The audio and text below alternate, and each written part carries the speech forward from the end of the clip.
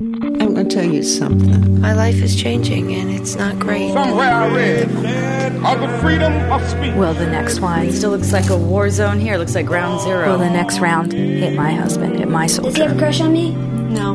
Figures. I just believe I'll die for my cause. Hearing is seeing. From American Public Media, this is an American Radio Works documentary. As the civil rights movement spread across the American South, no state fought as hard or as effectively to preserve segregation as Mississippi.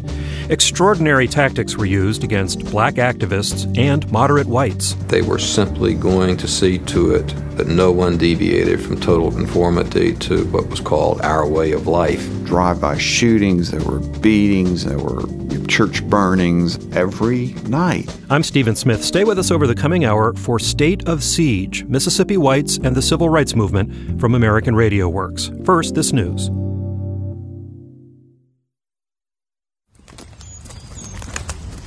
All right, this is my place for the next mile down that way. Horace Harned lives in rural Mississippi near the town of Starkville.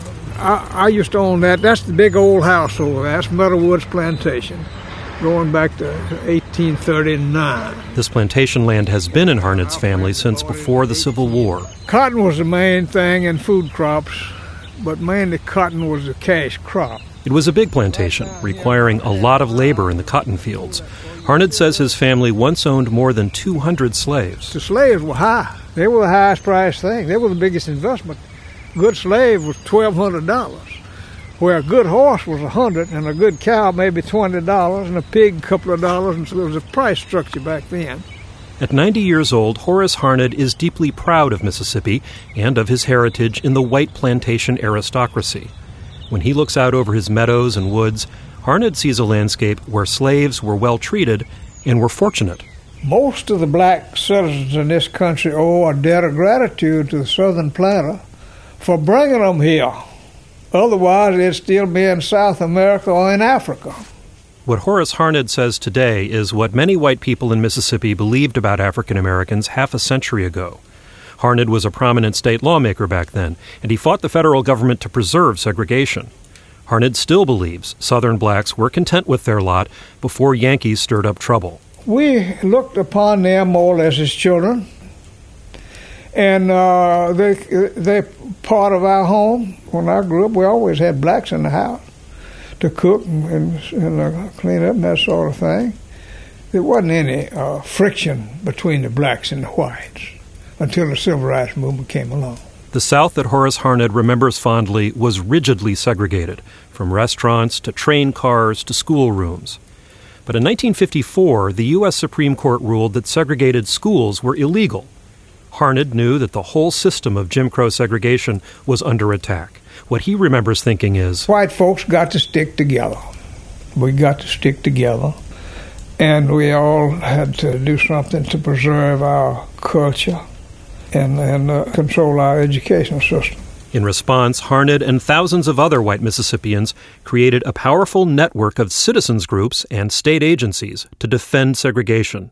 Their goal was to keep blacks in their place at the bottom of society. The Mississippi fight against integration and the civil rights movement was the most organized, the most defiant, and the most violent anywhere in the country. The town of Oxford is an armed camp following riots that accompanied the registration of the first Negro in the university's 118-year history. Much of this film record was destroyed. Just heard the Hattiesburg Police Department telling about 36 white ministers picketing the county courthouse to move out immediately, or they'll be subject to arrest. And he hit him again. He said, "You better say something." I said, "He can't say nothing. He's unconscious." And well, I just fell on my knees and right there in the road and began to put up a petition to God to spare my husband's life. In Washington, President Kennedy was described as appalled by the barbarity of the slaying of Medgar Evers. Mississippi whites burned with resentment, and police routed the marchers with a barrage of tear gas. Go home, Mayor! Go home, Mayor! From American Public Media, this is an American Radio Works documentary, State of Siege, Mississippi Whites and the Civil Rights Movement. I'm Stephen Smith. If you know a little bit about the civil rights movement in the 1950s and 60s, you know that activists were involved in a very dangerous battle. There are famous photos of white policemen beating protesters with batons and hooded Klansmen burning enormous wooden crosses. But what's less well known is just how organized Mississippi whites were in the fight against civil rights. Behind the iconic images of racist sheriffs and frightening Klansmen were thousands of ordinary white citizens who established powerful organizations to preserve their racial supremacy.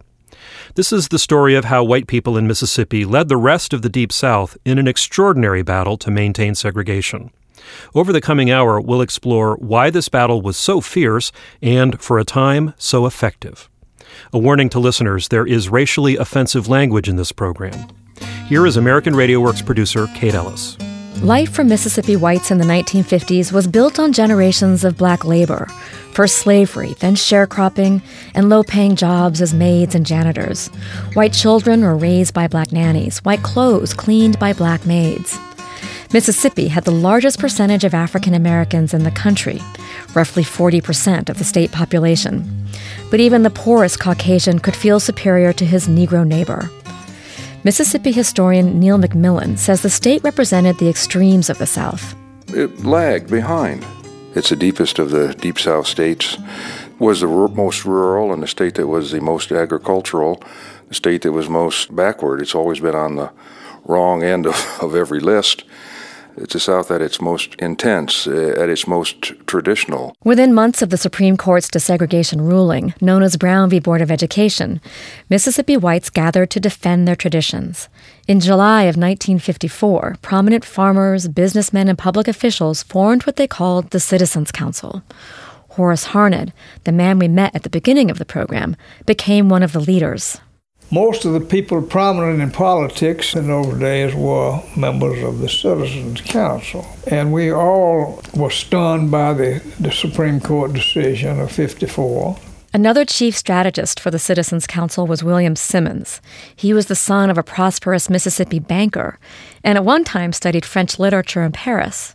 But Simmons found his life's work in defending segregation. During the period of 1954-1965, Mississippi was generally regarded as being in the forefront of resistance to forced integration and was in the forefront of the fight to preserve racial integrity. In an interview in the 1980s, Simmons says many of the people who joined the local chapter of the Citizens Council were parents whose children attended public schools. Simmons says the Brown decision stirred these white parents to action. There was concern about interracial dating, to be perfectly frank. There was concern about the difficulty of maintaining discipline would be exacerbated by this decision. It just changed the whole basis. It took the control of schools away from local school boards, placed the control of schools in the hands of federal courts. The Supreme Court is not composed of elected representatives of the South or any other segment of this nation.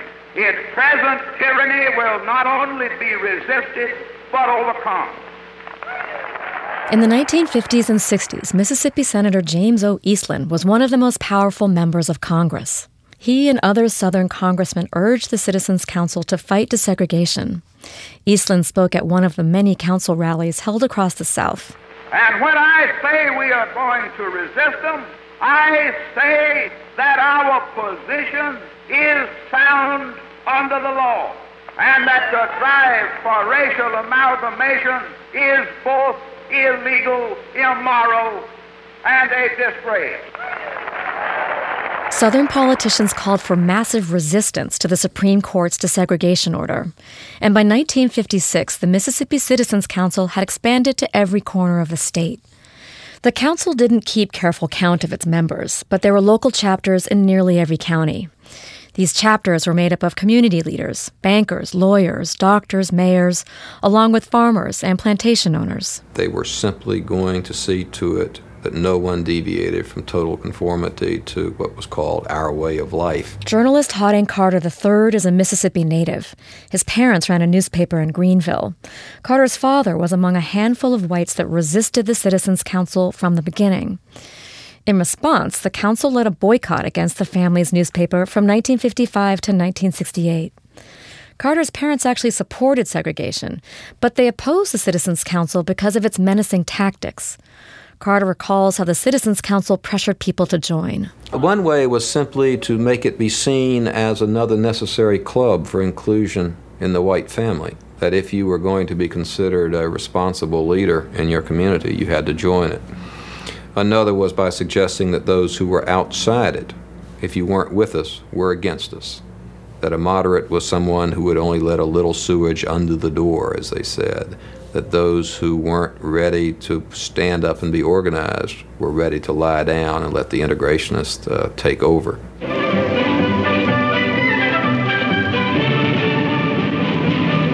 This is Citizens Council Forum, America's #1 public affairs program. Central to the Citizens Council influence was a humming propaganda machine. Citizens Council Forum is dedicated to the preservation of our American tradition of freedom. They had a weekly television show that was 15 minutes long, and it was just like the nightly news. And it ran after the nightly news in television stations in Jackson. Mississippi historian Robbie Luckett. And they had a guy named Dick Morphew who was the anchor and who led stories about the maintenance of Jim Crow. We're very fortunate to have as our guest today Senator James O. Eastland, senior senator from the state of Mississippi. Their message was always one of white supremacy. It was to maintain white power and maintain black disfranchisement and segregation. There are valid racial differences between groups of white and Negro children, which would make it advantageous to provide separate educations for these groups of children. The Citizens Council TV show aired in Mississippi and in some other southern states, and always ended with this call to action. If you agree that individual liberty and constitutional government must be preserved, if you want to do something positive and worthwhile to help protect our freedom, then we want to hear from you. Just write to Citizens Council, Jackson, Mississippi. We'll be happy to send you, without obligation, literature showing how you can help. But the Council's TV program was just one of its activities. Historians Laura Walton and Neil McMillan have also studied the Citizens Council. It had a manual for school children, elementary school children, in which it explained how blacks were different and how their difference made them inferior. They produced hundreds of brochures, and they had posters, and they had publications. They sponsored essay contests for high school students on the virtues of white supremacy and why the state of Mississippi should defy the U.S. Supreme Court. And in a lot of their publications, in there on the back, it'll say, read and pass along, or read or share with a friend. They wanted you to use your social groups to recruit new membership and to get more people kind of to see the importance of what they felt like they were doing. The Citizens Council used social networks to fight the civil rights movement through intimidation, economic pressure, and violence. If African Americans tried to challenge Jim Crow, leading white farmers and businessmen on the council would fire them or throw them out of their homes. The council also attacked whites who showed any sympathy or support for civil rights. Boycotts would be brought against white merchants, small people. Boycotts were brought against a few white newspapers who questioned moderately. Reverend Ed King is a retired professor and Methodist minister in Jackson, Mississippi. He says anyone who professed even moderate racial views could be targeted by the Citizens Council. The 1950s were the red-baiting years of U.S. Senator Joseph McCarthy. Mississippi clergymen who reached across racial lines were branded communists. In every mainline religious group, rabbis, Protestant clergy, every mainline group, someone was driven out of the state. Sometimes lost their jobs, other times would leave after taking a stand and going through such hell. As a young white minister, Ed King came under fire for participating in the civil rights movement. He was forced to leave his congregation, and he eventually got arrested. But King says the real toll fell on his parents. The white community shunned them, even though his mother and father were staunch segregationists. People stopped speaking to my mother at church, at PTA. The local leader in the Methodist Church tried to comfort my parents and told them that I might not be a communist, but all of my teachers were, and he was leading a drive to purge the communist out of the Methodist Church. So he was taking sympathy with them, but there was no question I was a dupe of the communist. It was hell for my mother. She never recovered from it. They had to leave the state. The Citizens Council publicly rejected any association with violence or vigilante groups, but that was a lie. Hollis Watkins was the son of sharecroppers in Lincoln County, Mississippi. As a young civil rights activist, he traveled the state organizing black communities. We saw the Citizen Council folks as getting you fired, not being able to get a loan that you may have once gotten, not being able to have credit. And then, if necessary, have you picked off while you in some isolated place and shoot you. What the council did was to create an atmosphere in which violence could be winked at. Historian Neil McMillan says that contrary to what people may think today, the violence in Mississippi was not the work of the Ku Klux Klan, not yet. In the 1950s and early 1960s, the Klan didn't operate in Mississippi. Murders and lynchings were committed by local whites, with law enforcement either helping out or looking the other way. The highway patrol, the local sheriff, constables at the local level, the whole constabulary, those folks effectively preempted the need for a Ku Klux Klan because to them there was no law except the law of supremacy, and they arrogated the power to enforce white supremacy at every opportunity. The Citizens Council in Mississippi was supposedly a private organization, but it got support and funding from state government. In 1956, the legislature created an official segregation agency. It was called the Mississippi State Sovereignty Commission. It started out as a publicity department with a speakers bureau and a filmmaking effort to explain the virtues of segregation to the rest of the country. In Forest, as in every community in Mississippi, there is segregation of the races. Drinking fountains are segregated. Restrooms are segregated. The local theater is segregated. Negroes sit in the balcony. Out of the statewide pattern of segregation, mutual respect and cooperation among the races has arisen a productive, law-abiding way of life. Reverend In addition to making propaganda, the State Sovereignty Commission was a spy agency. It kept extensive files on anyone suspected of civil rights involvement. Historian Robbie Luckett. They had their hands in every single major event that had anything to do with civil rights in Mississippi in terms of investigating it, in terms of undermining it. And the Sovereignty Commission would even hire black informants. And they paid money to black Mississippians to infiltrate the civil rights movement and meetings of civil rights activists. The Sovereignty Commission worked with the citizens' councils, with law enforcement, and state politicians to crack down on anyone who opposed segregation. The commission sent its investigative findings to newspapers and ran smear campaigns against racial moderates. I showed Hollis Watkins, the civil rights activist, his Sovereignty Commission file from a half-century ago. He'd never seen it before. One of the surveillance reports tracked him and two of his colleagues. Let's see.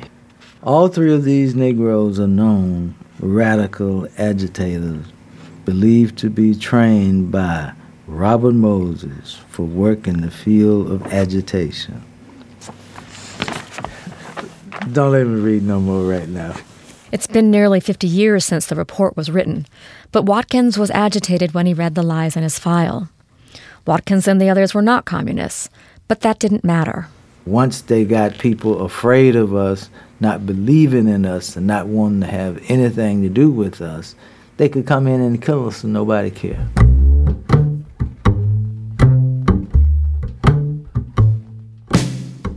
In the early 1960s, civil rights activists intensified the pressure across the South for integrated schools and equal rights.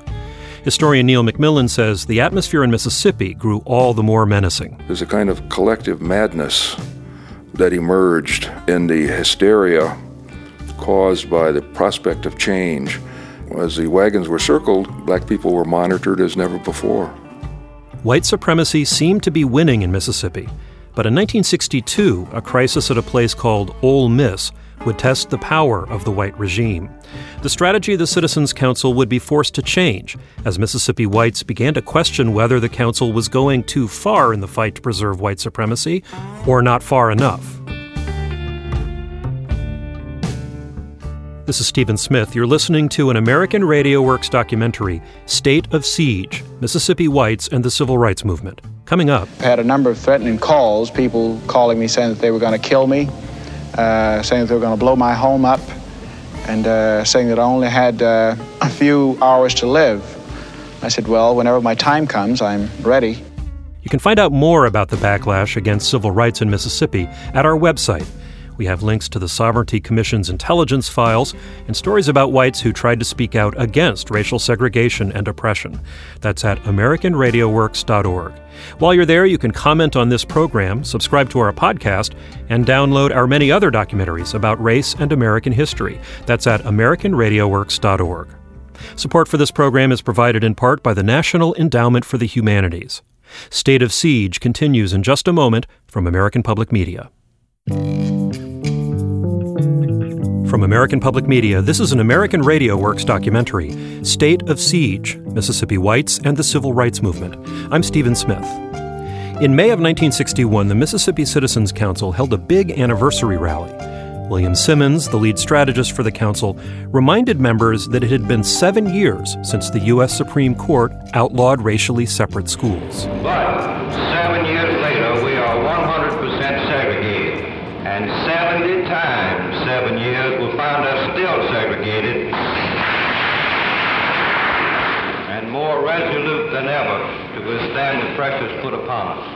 Pressure against segregationists was building in Mississippi and across the South. The most potent weapon available to oppress people, yes, sir, as they struggle for freedom and justice is the weapon of nonviolence. For the past several months, a new strategy to end racial segregation has been spreading through the South. It takes the form of sit-in demonstrations by Negro students against segregation in public eating places. It is part of a broader campaign of nonviolent resistance led by the Reverend Dr. Martin Luther King, Jr., who is our guest today. We're gonna let segregation, Lord, turn me round, turn me round. In the early 1960s, Mississippi whites felt besieged by Dr. King and by an expanding army of civil rights activists. Freedom Movement organizers saw Mississippi as the ultimate testing ground for democracy. The state's machinery of white supremacy was under threat. The Citizens Council, the Sovereignty Commission, local law enforcement. The fight for racial equality was coming to them, and white Mississippi battled back like no other state. The first big flashpoint came when a black man in Mississippi tried to go to college. Producer Kate Ellis continues the story, but first a reminder, there is racially offensive language in this program. The future of the South, the future of Mississippi, and the future of the Negro rests on the decision of whether or not the Negro citizen is to be allowed to receive an education in his own state. James Meredith spent 9 years in the Air Force before applying to college in his home state of Mississippi. Meredith was African American, and he could have gone to an all-black school. But in 1961, he challenged segregation at the most prestigious and tradition-bound school in the state, the University of Mississippi, known as Ole Miss.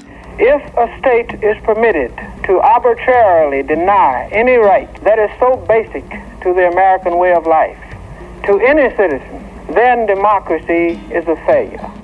With help from the NAACP, Meredith sued the university when it rejected his application. A federal appeals court ordered Ole Miss to reverse its decision and allow Meredith in. Governor Ross Barnett had been elected in 1960 and was a close ally of the Citizens Council. He vowed to keep Meredith out. I have said in every county in Mississippi that no school in our state will be integrated while I am your governor. We must either submit to the unlawful dictates of the federal government or stand up like men and say to them plainly, never. President John F. Kennedy tried to negotiate with the governor to get Meredith into the university, but Barnett would not back down. So on Sunday, September 30th, federal marshals escorted James Meredith onto the Ole Miss campus. Angry white students surrounded the Lyceum, the campus building where they expected Meredith to register. This is Chuck Allen reporting for WJDX WLBT from the University Avenue entrance to the University of Mississippi campus here in Oxford. Forrest Cox was just on the campus. Forrest, I wonder if you'd describe the activity for us, please. Chuck, I was on the campus a couple of times right after Meredith landed. They brought him on the campus, and we managed to get in then. These students are getting in a mighty bad frame of mind. An Ole Miss student covering the crisis for the school newspaper said the crowd was agitated by the presence of federal marshals on their campus, and especially by the truck drivers transporting the marshals. Although the marshals themselves were white, almost all of the drivers of the trucks that I saw were Negroes, and they were in uniforms. And this set quite a few people off. It upset quite a few folks that I saw and heard. A wave of whites poured onto campus from across Mississippi and other states. The federal marshals stood shoulder to shoulder around the Lyceum. The crowd turned its anger against them. Edward Bartholomew was one of those marshals. They say, "Go home, nigger lovers. We don't want you down here." Governor Barnett's state highway patrolmen were also on campus, allegedly to keep order. But some of them encouraged the protesters, and one patrolman threatened Bartholomew. He stated that you people should not have come here. Says, if y'all hurt one of those students, I'm going to take this Magnum I have and kill every goddamn one of you.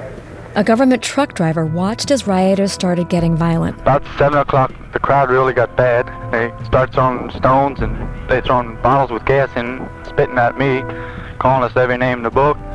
The whole tone of the crowd was most ugly. The faces of people that I've seen before, but you wouldn't have even recognized them.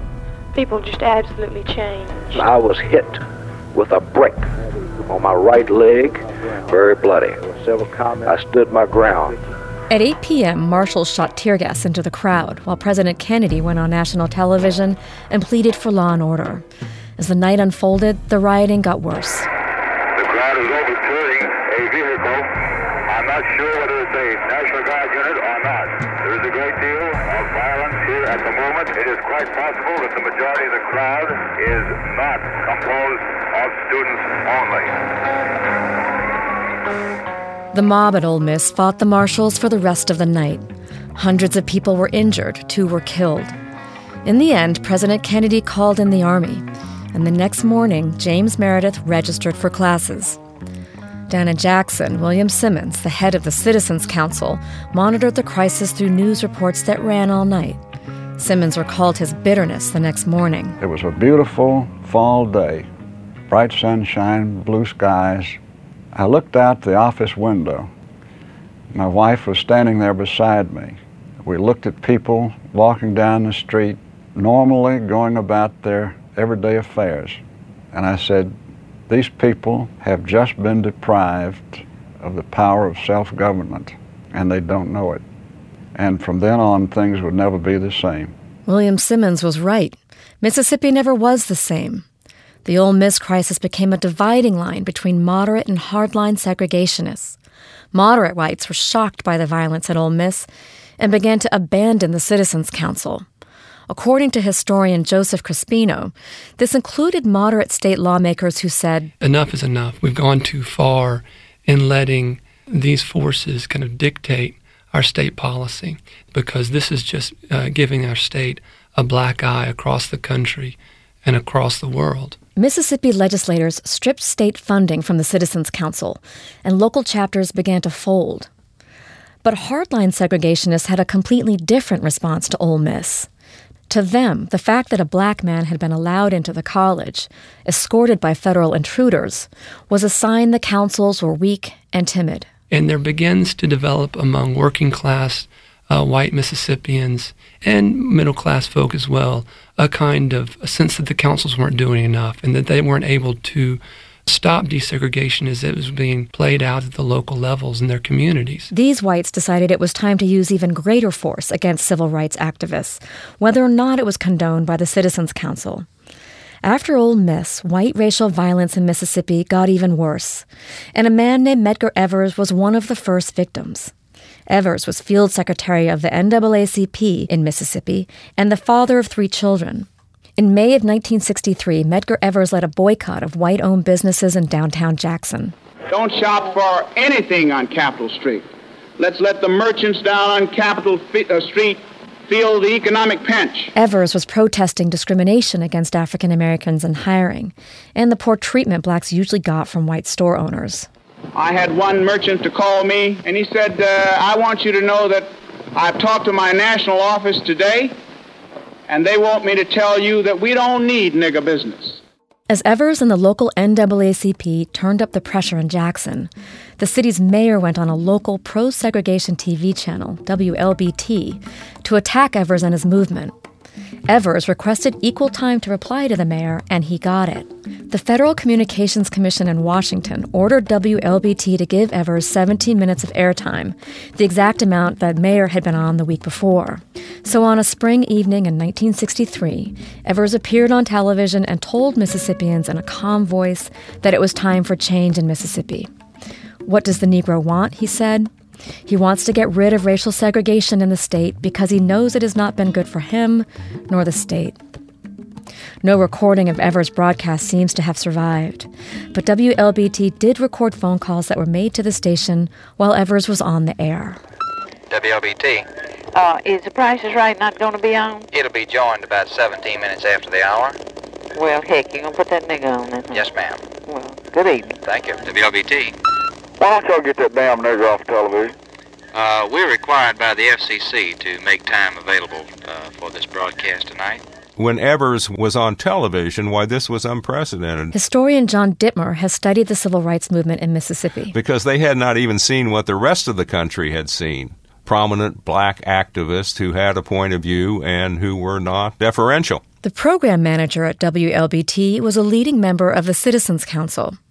He routinely blocked out network news coverage of civil rights issues. Sometimes in the middle of a program, the screen would suddenly read technical difficulties. It had to be quite a shock because they had never seen anything like this. WLBT. We'd like for you to take that tape off of that nigger, please. Ma'am, we are required to run this under our license commitments with the FCC. What are you people of Mississippi going to do? Just stand by and let the niggers take over? You know this black son of a bitch that's on television? Yes, He's been on more than goddamn 17 minutes. They better get his black ass off or I'm going to come up there and take him off. Well, sir, we are required to do this. Oh, no, this is in the South. This is below the Mason-Dixon line. You don't have to put these black jungle bunnies on TV. It's doubtful Medgar Evers heard the calls that came into WLBT, but he knew he was a marked man. I had a number of threatening calls, people calling me saying that they were going to kill me, saying that they were going to blow my home up, and saying that I only had a few hours to live. I said, well, whenever my time comes, I'm ready. Evers' time came just 3 weeks after appearing on Mississippi television. On June 11, 1963, Medgar Evers went to a voting rights rally in Jackson. His wife, Merle, stayed home and watched President Kennedy on national TV. The president had submitted landmark civil rights legislation to Congress, sparked in part by violence against blacks in the South. As Medgar Evers steered his car into the driveway, Merle and the 3 children were waiting inside their home. We heard him get out of the car and the car door slam, and in that same instance we heard the loud gunfire. An assassin hiding in a honeysuckle bush shot Evers in the back with a high-powered rifle. The children fell to the floor as he had taught them to do. I made a run for the front door, turned on the light, and there he was. Evers was laying face down, bleeding heavily. Neighbors sped him to the hospital, but he died on the way. Medgar Evers was 37 years old. A member of the Mississippi Citizens Council, Byron De La Beckwith, was charged with the murder. The council set up a defense fund for De La Beckwith. Governor Ross Barnett made a trip to court to shake his hand. De La Beckwith was tried twice, and both times the all-white jury deadlocked, provoking a mistrial. De La Beckwith's fingerprints were on the murder weapon, and still he went free. Some 30 years later, Byron De La Beckwith was tried again, convicted of murder, and sentenced to life in prison. He died in 2001 at the age of 90.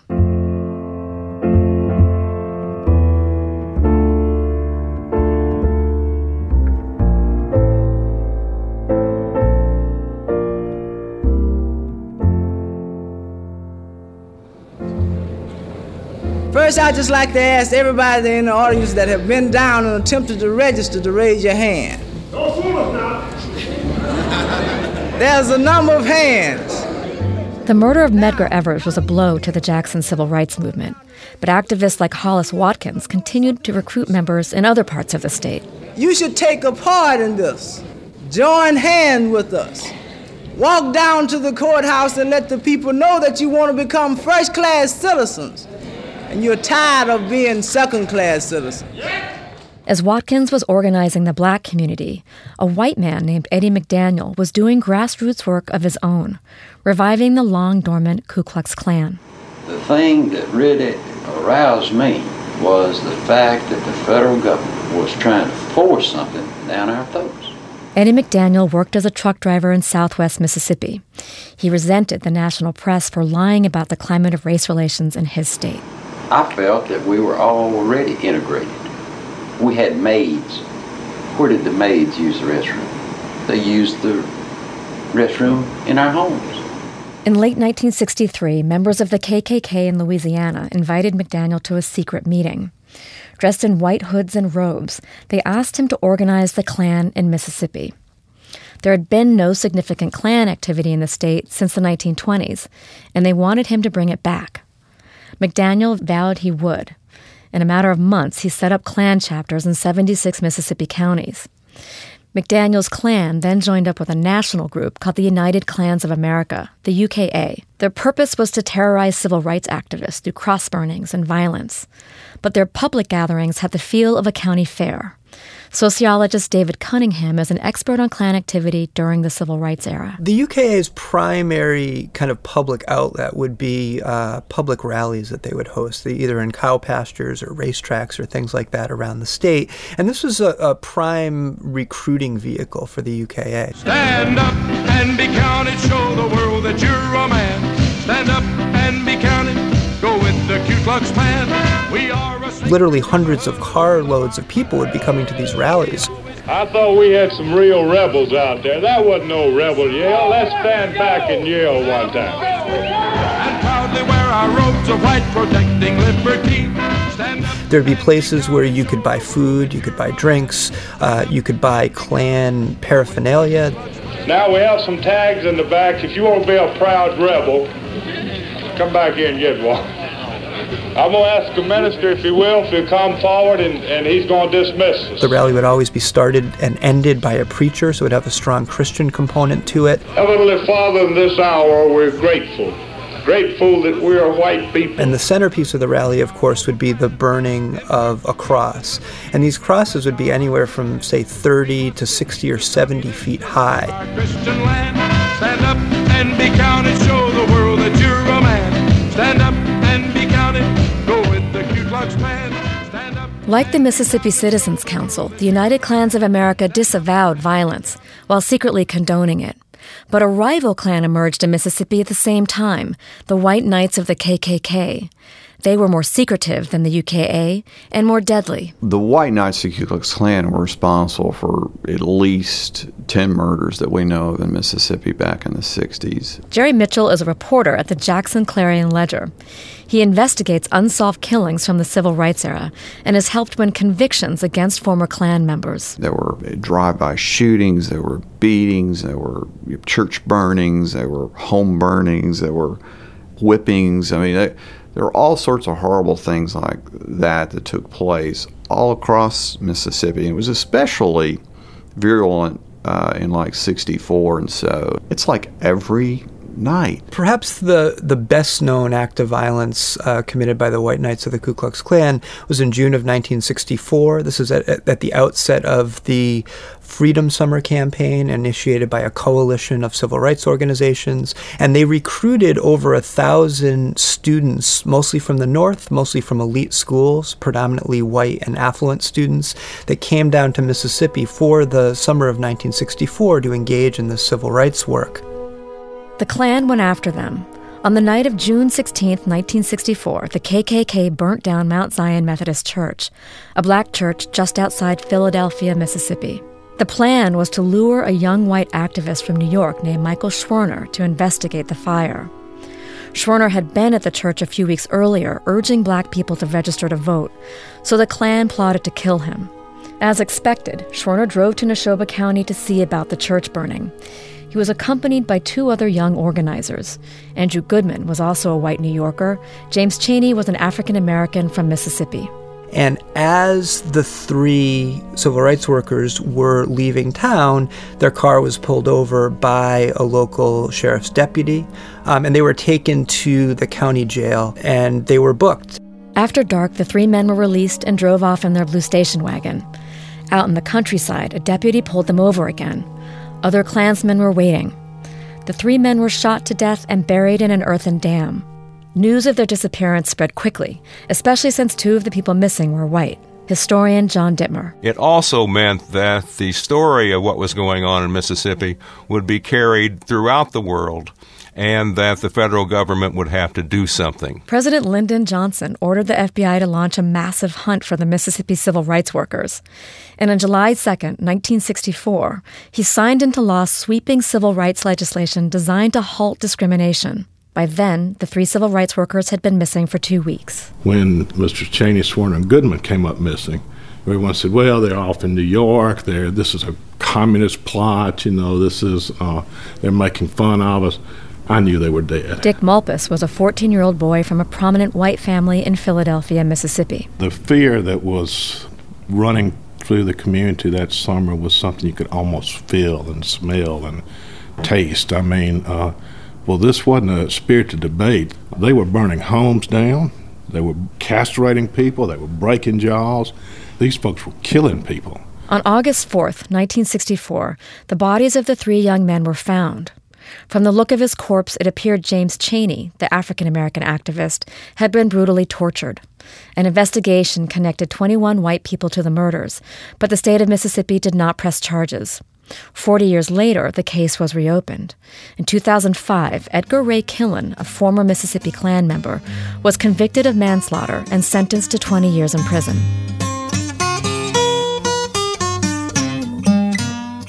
By the end of the 1964 Freedom Summer, the Ku Klux Klan had committed at least 3 more murders and dozens of shootings and assaults. They firebombed at least 65 homes and churches. The campaign of terror was intense and destructive, but David Cunningham says it ultimately strengthened support for the very people the KKK was trying to destroy. The Klan's willingness to perpetrate terrible violence really helped to mobilize national attention and national efforts to promote civil rights activities and to promote things like the Civil Rights Act. Cunningham says the backlash against Klan organizations meant their reign in Mississippi, while brutal, was relatively short, about 5 years. President Johnson himself put the Klan on notice. If Klansmen hear my voice today, let it be both an appeal and a warning to get out of the Ku Klux Klan now and return to a decent society before it is too late. Under Johnson's orders, the FBI recruited hundreds of informants to infiltrate the Klan in Mississippi and eventually hobble the organization. At the end of the summer in 1964, resistance to integration in Mississippi was still strong, and schools remained a major battleground. As a result of several lawsuits, a federal court ordered 3 Mississippi school districts to desegregate in the fall of 1964. Hardline segregationist lawmakers threatened to shut down the state's public schools. This time, a group of moderate white women spoke out. They called themselves Mississippians for Public Education, or MPE, and Winifred Green was one of the organizers. But we decided not to have large public meetings. We decided to have coffees, find a woman who would invite anywhere from 5 to 10 of her friends to her house to discuss what they could do. What MPE urged women to do was talk sense to their husbands. You need to talk to your husband about violence is not the answer. That this country is committed to the Constitution and to obeying the law. The goal of MPE was simple: keep Mississippi public schools open. And we had billboards all over Jackson that said, "There tomorrow depends on you today. Send your child to public school." Militant segregationists, including members of the Citizens Council, attacked MPE, calling its members a group of neurotic, out-of-touch women. But this was a battle the council lost. In September 1964, school integration occurred in 3 Mississippi districts and without any violence. The climate in Mississippi had shifted just enough by then for MPE's message of moderation to gain traction. The ugly turmoil of Freedom Summer and the passage of the 1964 Civil Rights Act prompted Mississippi's business community to speak up too. As concerned Mississippians, aware of the monumental problems facing our state, we advanced with pride the fact that Mississippi is not an island unto itself, but is an integral and responsible part of the United States. In early 1965, Mississippi's Chamber of Commerce issued a statement opposing any further resistance to federal law. We recognize that the Civil Rights Act of 1964 has been enacted by Congress as law. It cannot be ignored and should not be unlawfully defied. Business leaders could see that Mississippi's poisonous racial climate was hurting the state's economic climate.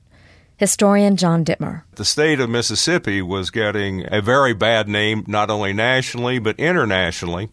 You had a great fear that if the resistance continued, that the economy of the state would be in ruins. In the mid to late 1960s in Mississippi, the Citizens Council still existed.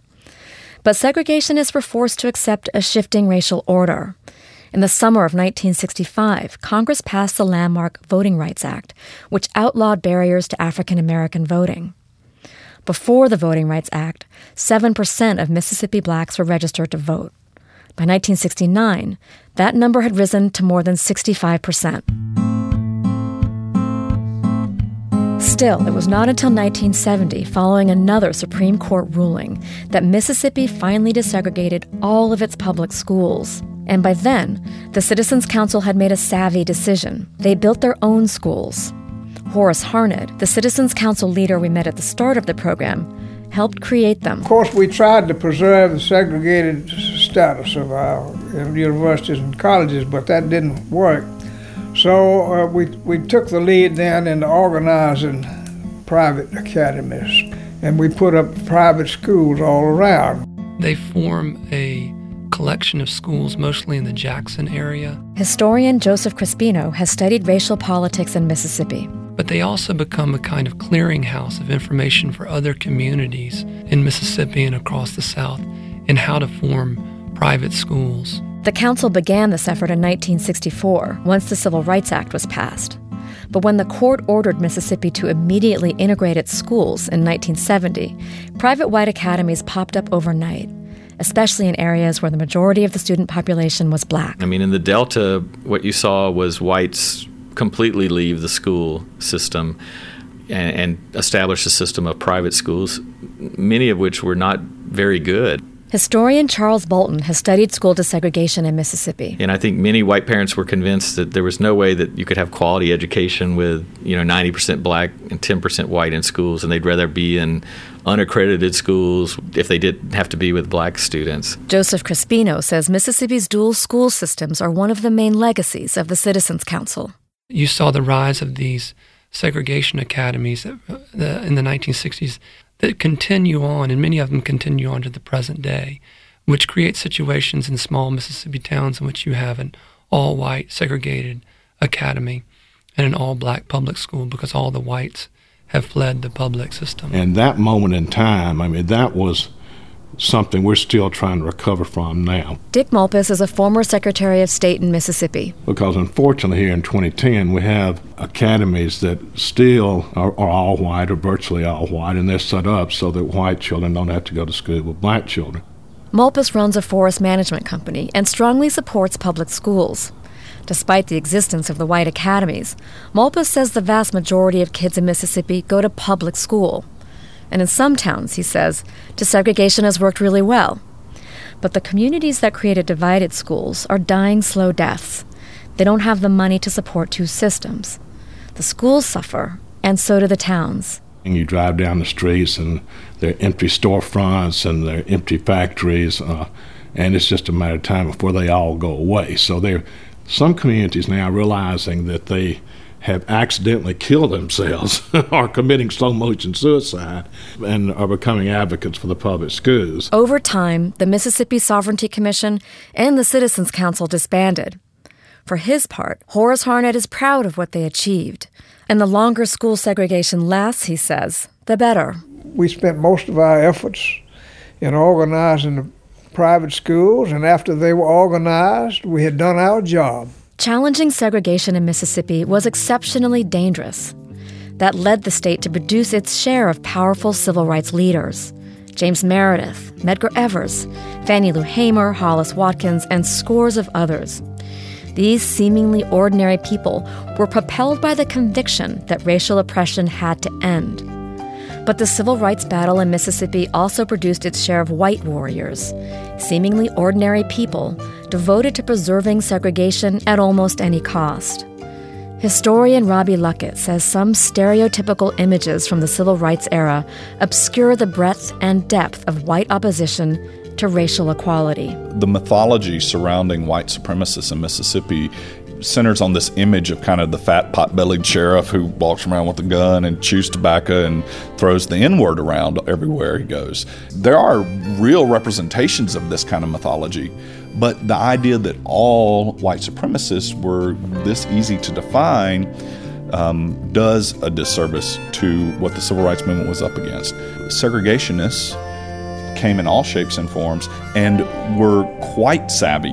And when you understand that those are the people that the civil rights movement is also up against, you understand the kind of challenge they had. It is sometimes said that civil rights activists accomplished more in Mississippi than in any other southern state because white resistance there was so incredibly fierce, and the road to freedom so very long.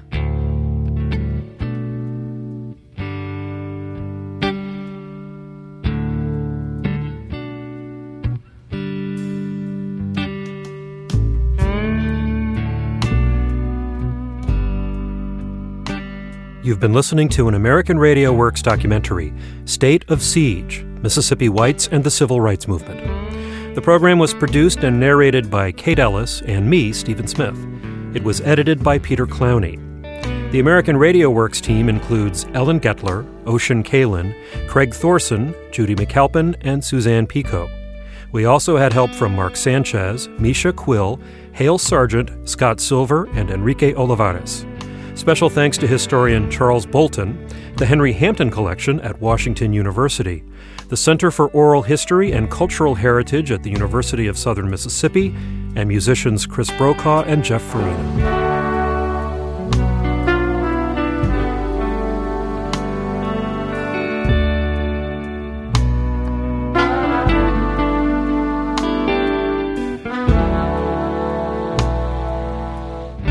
To find out more about the battle to preserve segregation in Mississippi, you can go to our website, AmericanRadioWorks.org.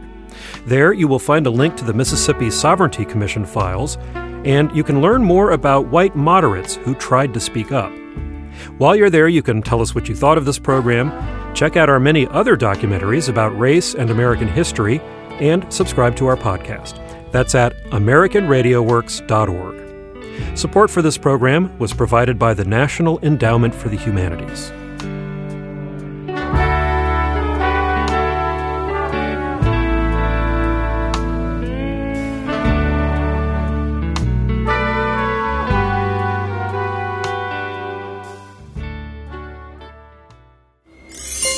American Public Media